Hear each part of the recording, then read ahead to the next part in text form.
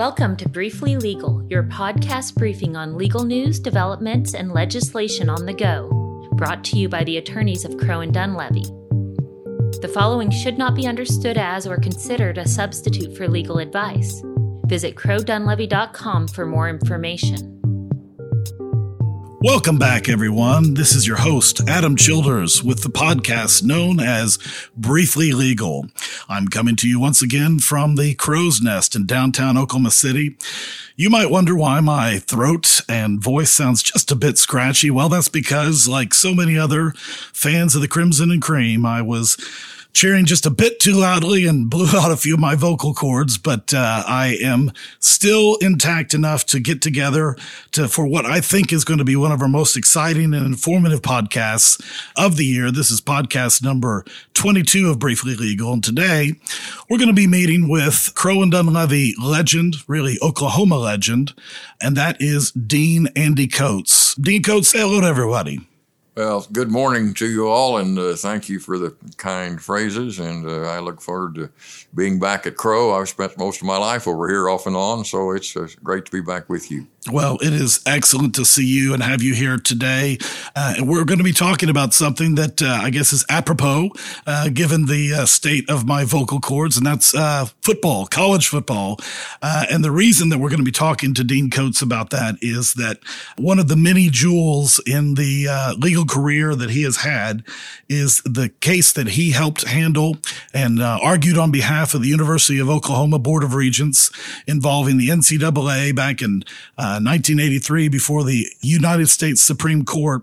It's a case that, along with the University of Georgia, OU, changed the landscape of televised rights for college football, and Dean Coates was at the epicenter of that case. And so we're going to talk about that case today and get some background and really some great stories, some inside baseball, or I suppose inside football, as the case may be, stories about that entire case. Now, before we jump into it, I do want to give just a little bit of background for Dean Coates.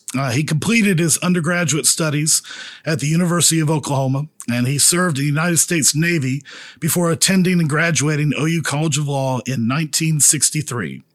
Shortly after he finished his legal career at OU College of Law, he started with us here at Crowe and Dunlevy, and he was named Outstanding Lawyer in Oklahoma in 1977.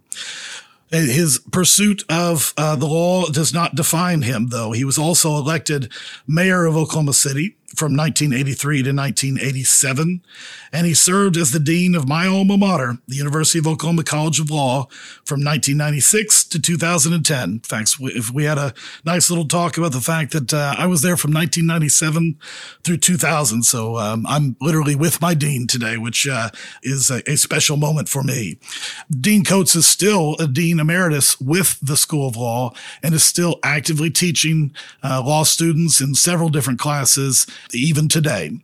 Dean Coates was inducted into the Oklahoma Hall of Fame in 2005, and he continues his work with Crowe and Dunlevy as a director of the firm.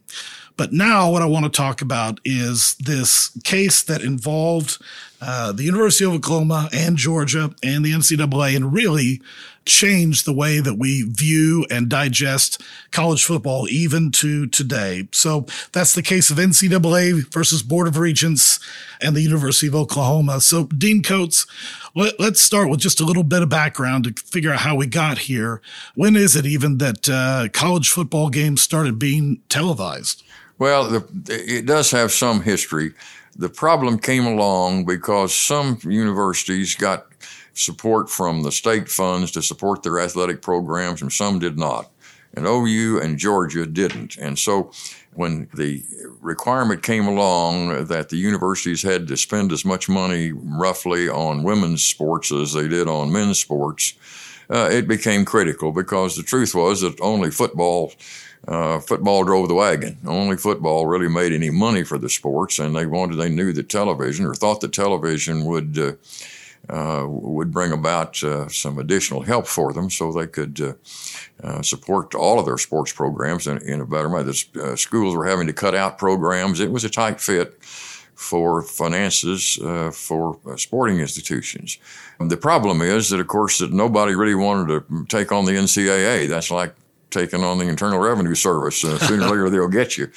And fortunately, we had the president of Georgia, a guy named Fred Davidson, and Bill Banowski at OU had the courage to step up and say, no, this is wrong, and we need to be able to sell our television programs, football television, to people that want to see it and buy it. And so they were able to take on the NCAA through an organization called the College Football Association, which was an organization that had been formed 2 or 3 years earlier on behalf of all the big football playing schools, the academies, Notre Dame, all the independents, Pittsburgh, that was an independent, and the other conferences except the Pac-10 and the Big Ten that wouldn't budge from NCAA. So they entered into a competing contract, and that brought about the start of the battle. Yeah, that kind of sets the stage. In fact, I was looking at the numbers. Apparently, there had been a contract set in place between the NCAA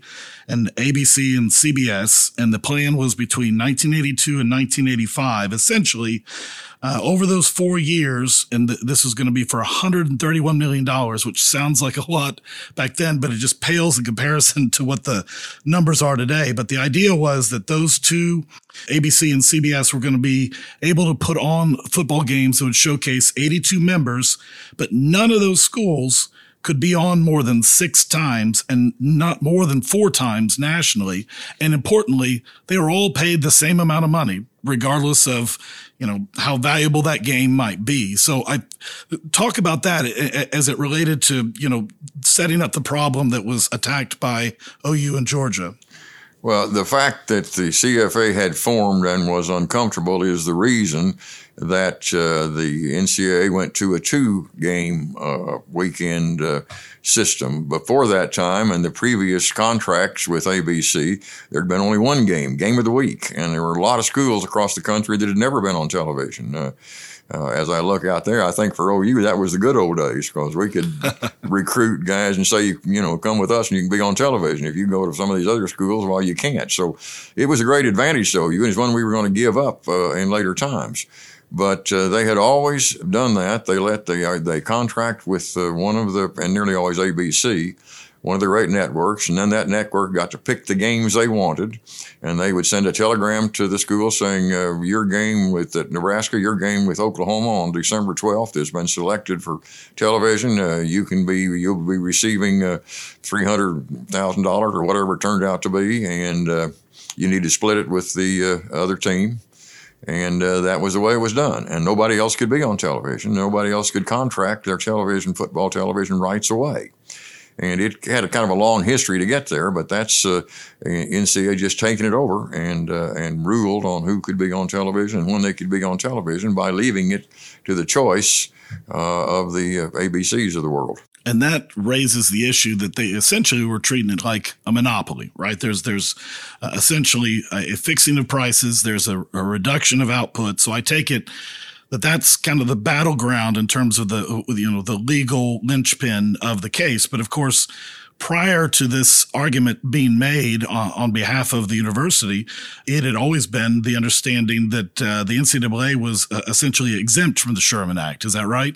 Well, they'd say most organizations that are, quote, nonprofit organizations were not considered to be commercial, and consequently they didn't come under the act. But there were some earlier cases that said, no, if you are a nonprofit kind of organization, but you venture into the commercial world, then you have to play by the same rules everybody else does. And that's where we got a leg up and were able to go forward with our case. I see. Okay, well, then let's jump into it. Then how does it come to pass that you get involved and are, because obviously this went up to the district court, to the 10th Circuit Court of Appeals, and then to the U.S. Supreme Court. So let's start at the beginning. How did you get involved at the district court level?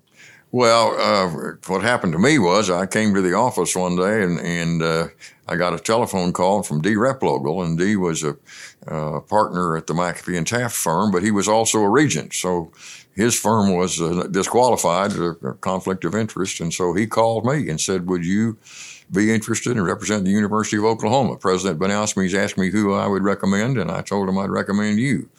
So he said, I'd be glad if Clyde Muchmore could work with you on it, because Clyde had a reputation of being an extraordinarily bright and careful lawyer. And so I said, well, that sounds like it'd be interesting. And so we took it on, and we were right under the gun because a few days later we had a hearing to prepare for. And so we got busy. But it came, frankly, from a firm that at the time we sent a lot of business back and forth because they had situations with conflicts, and we had situations with conflicts, and we had some confidence in them, and they obviously had some confidence in us. And so from that referral began the journey to the United States Supreme Court. But I guess, as you said, you're under the gun at the beginning. It's an injunction hearing. Am I right?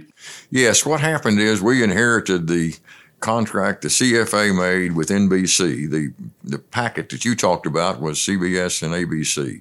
And in the interim, the CFA schools had entered into a contract with NBC that would not compete with the two games that the NCAA team put on. They would put on their own programs, and the schools could be selected. And in their view, it wasn't going to be totally uniform so that they could pick out the games they wanted to have played and try not to compete with NCAA. And as soon as that happened, NCAA came out and said anybody that honors the CFA NBC contract is subject to sanctions, and they will be expedited sanctions. We'll do them right away. And we will not only sanction the football programs, but we'll sanction any other programs that they put on through the NCAA, which, of course, scared the basketball schools to death because Absolutely. Their basketball programs couldn't stand to be sanctioned as NCAA was going to do the rest of it. So an action was started against the NCAA to enjoin the NCAA from sanctioning the participants in the CFA NBC contract. It was that battle. It was set in front of Judge Luther Eubanks within a few days after we got employed, so we got busy and got ready for it and had the hearing. And so what was the outcome on that hearing? Well, we spent 3 days, and we had some Fred Davidson from OU and Georgia, and Fred and Banowski from OU testified. Wade Walker testified for us. It was who was our athletic director at the time, and NCAA called in some folks. So it was a pretty robust hearing. They'd hired some lawyers from big law firms from Oklahoma City. Jimmy Fellers, who was past president of the American Bar Association, was on the side of the NCAA, and we had a full-scale hearing. And the judge came out with an order, but it was not it enjoined NCAA, but it was a little bit uncertain in the way it was phrased, and then they were concerned there'd be an appeal. So the schools just couldn't afford to take the chances, and they opted out of the NBC contract, and it went away. So then let's pick up the thread from there. Obviously, the story doesn't end at that point. How did things get rolling again after that?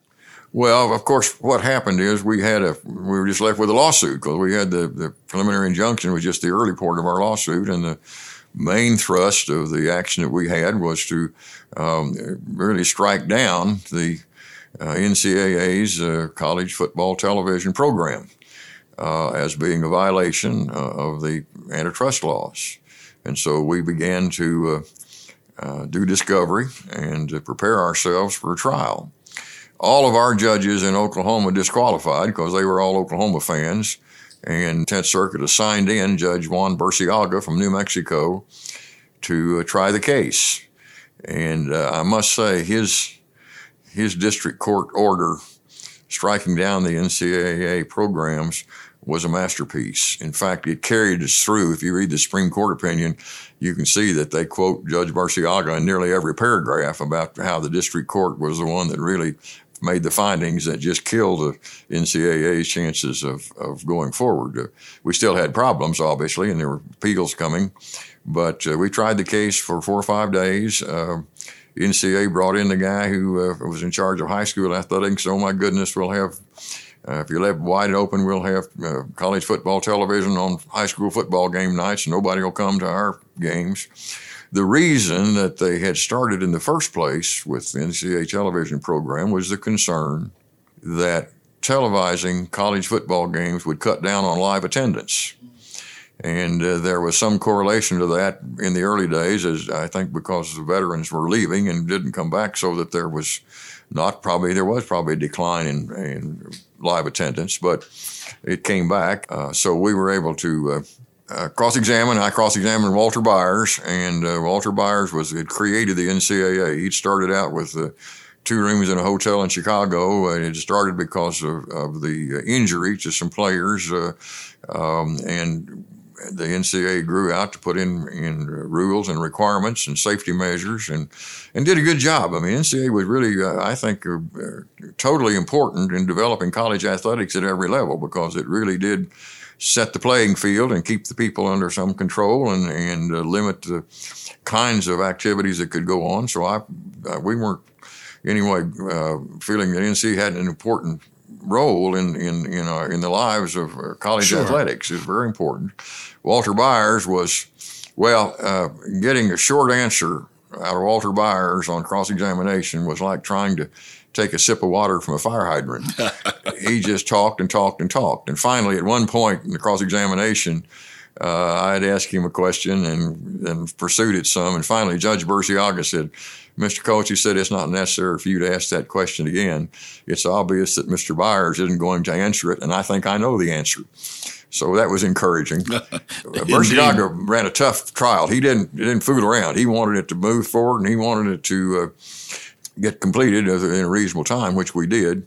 But he was a graduate of West Point, and he ran his courtroom sort of like a West Point guy would run it. And of course, his findings were extraordinary. Well, nothing like a strong judge to control the courtroom, and even better to set the stage with a strong opinion that, as you said, kind of propelled things at the 10th Circuit level. Let me ask, before we even get to that stage, where were the other member institutions of the NCAA in terms of, was there fear of blowback from those colleges, or were they kind of rooting for you guys from the sidelines? Well, it was obviously a little of both. They were, as I say, concerned about suing the NCAA. They didn't want to be. They were one of the group. They were members of the NCAA, and they hated to sue a group that they were a member of. And like it was said at the time, it's a little like fighting the IRS. If you take after them, they'll get you somewhere or the other. And so that was the feeling. And one of the things that the NCAA promised, the lawyers promised Judge Eubanks at the trial, was said, "Give us a chance to deal with this, and we'll set a special convention for the purposes of dealing with this issue." And so they did. They created a convention in St. Louis, and Clyde Muchmore, who was with me all the way through, and was a remarkable lawyer and great friend. And he and I went to that convention, and we were not well received there. I've said earlier that we were treated like illegitimate children at a family reunion, and went on. It was really interesting. Joe Paterno hated us, and couldn't believe that we were going to be there and considered it. And it was really quite awkward.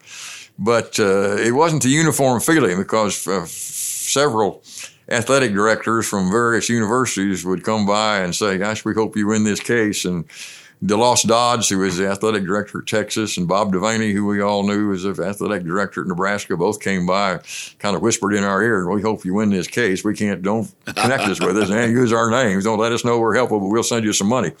So they did get in behind us, and all the big schools wanted it to happen. They just weren't willing to step up to the plate like OU and Georgia were to take them on. Absolutely. Well, so then the next step, of course, is the 10th Circuit Court of Appeals. I take it that Clyde and others from the firm participated in that process with you? Yes, we did. We got ready for the arguments, and I took the factual side, and Clyde took the antitrust side.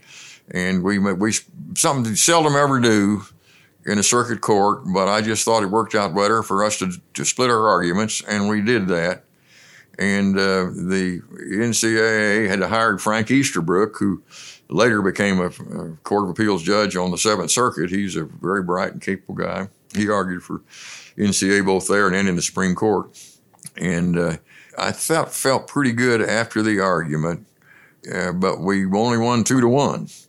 And Logan and Seymour were for us, and Judge Barrett was against us. So he wrote a lengthy opinion being against us. So we won, and we sighed a big sigh of relief. It looked like it was over. The injunction was in place. They couldn't sanction our schools, and so we were ready to go forward and do another one. And then, of course, we got word that the Supreme Court of the United States had accepted certiorari and we were going to have to go to the court. Well, when you've won at 2 levels and the Supreme Court takes jurisdiction, it's an uneasy feeling because you feel like if they thought the decision was right, they'd leave it alone. And so they jumped in and granted cert, and we went. Now, I know, and all of you would know, that they only have to have 4 votes to get certiorari.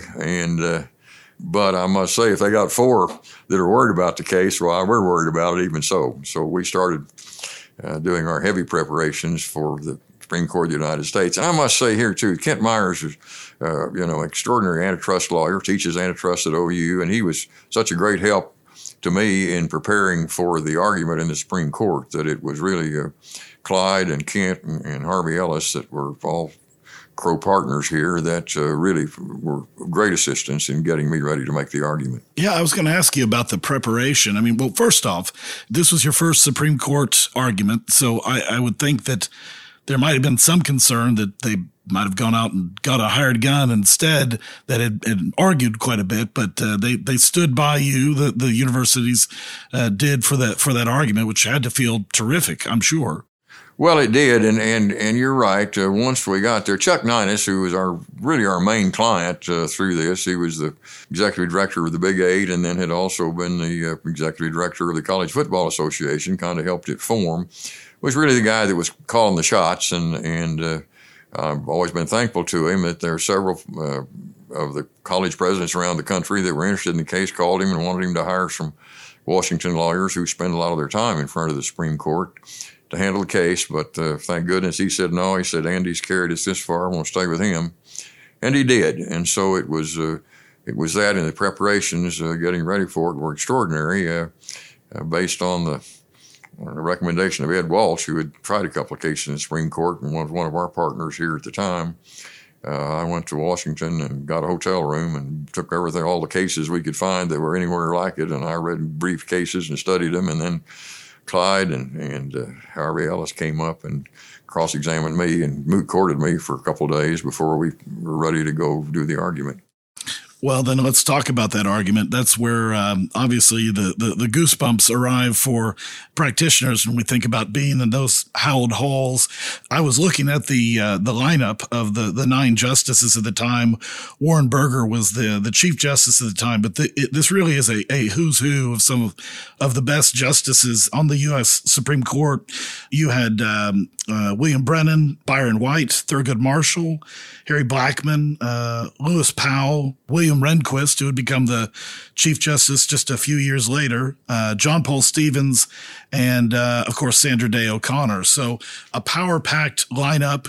I won't bury the headline. You win on a 7-2 count with Justice Rehnquist as well as Justice White dissenting. John Paul Stevens wrote the majority opinion. But tell me about the argument itself. Was it one of those where you're peppered with questions? Yes, we had a live court, and of course that's a great thing. I tell my students that one of the great experiences of your life is to do oral arguments when you have a live court, when they've read the briefs and are up top of the issues, and it's your real chance in the world to change or affect their opinions. And I got a lot of questions. One of them they were concerned about was the situation we had with our conferences, because at that time everybody paid all of their television money into the conference and then divided it up later. Same thing with bowl fees. We all did that. And they were concerned that was, antitrust by itself. In fact, one of them says, well, if you win this case, they may look at that, your conference situations. And we did that. And of course, my great friend and mentor, Bill Paul, had been involved in the argument in the Silkwood case versus Kerr McGee in the Supreme Court. And so he gave me some advice as well. And he told me not to try to be amusing or funny up there. And about the second question I got, somebody said, well, you just bring this case because you want OU to be on television every Saturday. And I said, well, I'd hope so, but unless we're better than we were last year, nobody's going to want us on television. We'd had a bad year the year before. Yes, that's right. And they all laughed, which kind of broke the tension a little bit, and it worked well. But there was lots of questions, and a lot of concern. Rehnquist just said, are they a profit-making organization? The answer is, of course, they weren't intended to. Now, they made a hell of a lot of profits. They went from a two-room hotel room in Chicago to 3 or 4 office buildings in Shawnee Mission, Kansas. So they'd made a lot of money over the years, but they weren't really intending to make profits. But once, and the answer to that was, once they began to thrust themselves into the commerce, and they had to play the same rules as everybody else. So I think that's eventually what carried the day. Absolutely. It was interesting to see that Judge White dissented. Judge White is known as quite the athlete and really just quite the scholar and man himself. It was interesting, though, given his background with college football, that he came out on the other side, one of the only 2 dissenters. What were your thoughts on that? Well, he was really a true believer in amateurism. He says that he'd hate a lot what's happened with the various ways in which college athletes are making lots of money these days, because he thought that amateurism was a very important part of the educational process, and that, after all, college athletics are supposed to be part of the educational process. That's the only reason that they're there. We're not in the business of selling big athletic programs. We're supposed to be in the business of educating. And so he felt strongly about that. He was one of the most amazing people that I've ever known. He was, as I mentioned earlier, he played running back for the Pittsburgh Steelers, was Rookie of the Year. At the same time, he was going to Yale Law School, which would be a pretty good division of your activities. But he was very concerned that increasing funds that would happen because of television would change the relationship of the colleges to their students and decrease amateurism. And, of course, that's what's happened. He was, I think, sincerely concerned about that, and he thought that there ought to be as you said starting off, that there ought to be a different rule for a group that's primary function is to set up rulings for amateur athletics, and that they shouldn't be treated like the other kinds of commercial ventures, and that he was, I think, really affected by the fact that it was going to change the world in terms of college athletics, and I think he could see maybe even farther ahead than we could what might happen. So it's interesting you mentioned that, though, too. There's one of the legacies that was, out there, that the dangers being pointed to by those who were supporting the NCAA side of things was that attendance would be driven down, and that ultimately, there would be too much television. It would dilute the product. Interested in your thoughts on that after, a wonderful weekend of college football where just about every school in the nation that should be showcased, and maybe a few that shouldn't, got some airtime this weekend. What are your thoughts about the legacy of it as it relates to the TV side of things? Well, it's interesting because it really never made any sense. As I mentioned to you earlier, the television did go down after the veterans that came back from World War II graduated and went away. They didn't have enough money to come back to some of the games in their early lives. And so the attendance, which had swelled right after World War II when the veterans came back, went down. And at the same time, the University of Pennsylvania was televising their home games. And they were going to go ahead and do so, even though the NCAA said, wait a minute, television may be causing us to lose live attendance at the games, so we think we need to stop it. And they said, well, we're not going to. And they said, well, if that's the case, we're going to sanction you. And the other 4 schools that were supposed to come at the University of Pennsylvania in 1947, I think it was, or 48, said they couldn't come. And so Pennsylvania rethought their situation and decided they'd follow the NCAA's rules on it. And that's what happened over the years, because they really argued that college football television caused a decline in the athletic attendance, the live attendance of persons at football games. Now, one of the big arguments that I used in the cross-examination of Walter Byers was, wait a minute, look at basketball.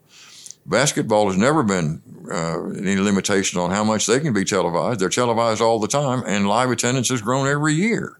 In fact, people seeing it on television for a little while decide they want to go to the games. And wouldn't the same thing happen with football? Maybe that, in fact, and I think that's what we've seen, is that television actually encourages and improves the amount of live attendance. We've got so much live attendance we can't take any more, and most of the big schools are that way. So it just was a fallacy that didn't come forward to really mount anything. And while it was something that they hid behind for years, I think circumstances have certainly proved that it was wrong. Yeah, I think your argument stands the test of time, and obviously you got to be a part of a watershed moment in terms of the NCAA and college football in general. It had to be one of the highlights of your career. Now, I say that you've had a storied career, but where do you place that in terms of your memories of legal victories?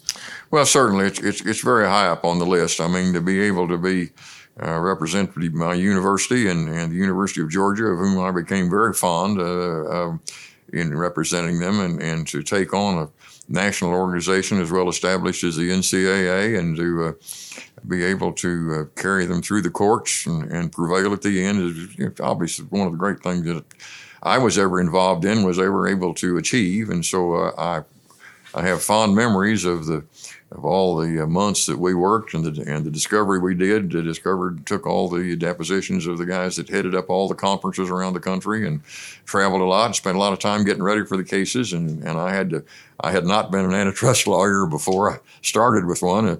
Somebody said about Andy, he thinks antitrust is some kind of a will probate. And I said, no, it's not that bad. But I did have a lot to learn, and yet at the time was able to come out the top. We had hired Judge Griswold, who had been Solicitor General of the United States, to help me with my argument. He was a crusty old fellow. He'd been Chief Justice of the Supreme Court of Massachusetts and was a really extraordinary fellow. And maybe the greatest compliment I ever got was after he sat with us at the argument, and he preceded me out of the courtroom after the argument, and he got about halfway down, and he stopped and puzzled for a minute and turned back to me, and he said, that wasn't too bad. He didn't say it was good, but he said it wasn't too bad. It was a great compliment.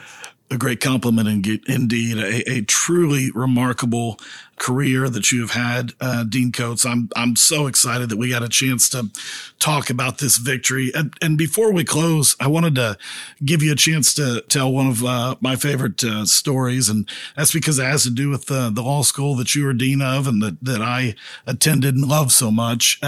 So it's actually named after you, which that happens sometimes, but rarely for a sitting dean, which was the case for you. And so, but I'm told that former OU president David Boren got a few chuckles when discussing the naming of the school. Tell us about that. Well, it was a big banquet. Sandra Day O'Connor was there because it was the day that we opened the new facilities and all the things that had been built. And so we had the governor, and we had Sandra Day O'Connor, and we had a great banquet afterwards over at the Sam Noble Museum. And the regents were all there, and Sandra got up to go back, and the students were in another part of it. She got back, students, and the regents got up, and I thought they were going with her. Actually, what they did was go out and have a formal meeting, and announce the fact that they were going to name the building after me. And of course, I didn't know any of this was going on. And so we're back, and David gets up, and he starts reading. Said, we've got the naming thing. He starts reading a biography. He says, I sit there listening. He said, that sounds familiar. Some of that sounds familiar. And then he announces, he says that we are going to name this building after Andrew M. Coates. And I was stunned. And he turned to me and he said, would you like to say anything? And I said, David, I can't. And so he turned back and he said, this is an historic occasion for two reasons. First of all, we've never named a building after a sitting dean. And secondly, it's the first time in history that Andy Coates has been speechless. That's a gem, and that's probably true, because anyone who's ever been graced with your presence knows that you've always got a good story, something that'll make you laugh, and something that you'll learn from. And that's why I am so proud to have called you my dean at the law school and my colleague here at the firm. So, Dean Coates, it has really been a pleasure today to hear from you as a guest. and hear about your time before the United States Supreme Court. Thank you so much for sharing those experiences and that insight on our show today. It's an honor to learn more from you on this fascinating topic. And even on a day when my my voice gives way, I should also point out it's interesting that we've got OU and Georgia as the centerpieces of our story today. They over the weekend they are now the number 1 Georgia and number 4 teams in the land. So as important as all this was back in the 1980s, both those institutions remain critically important to college sports today. So that caps off what I already know is one of my favorite shows that we have put together. I just want to say thank you, Dean Coates, for joining us. Thank you for being one of the legends of Oklahoma City, this state, and this firm of Crow and Dunlevy. That's a wrap for now. I look forward to joining everyone next time here on Briefly Legal.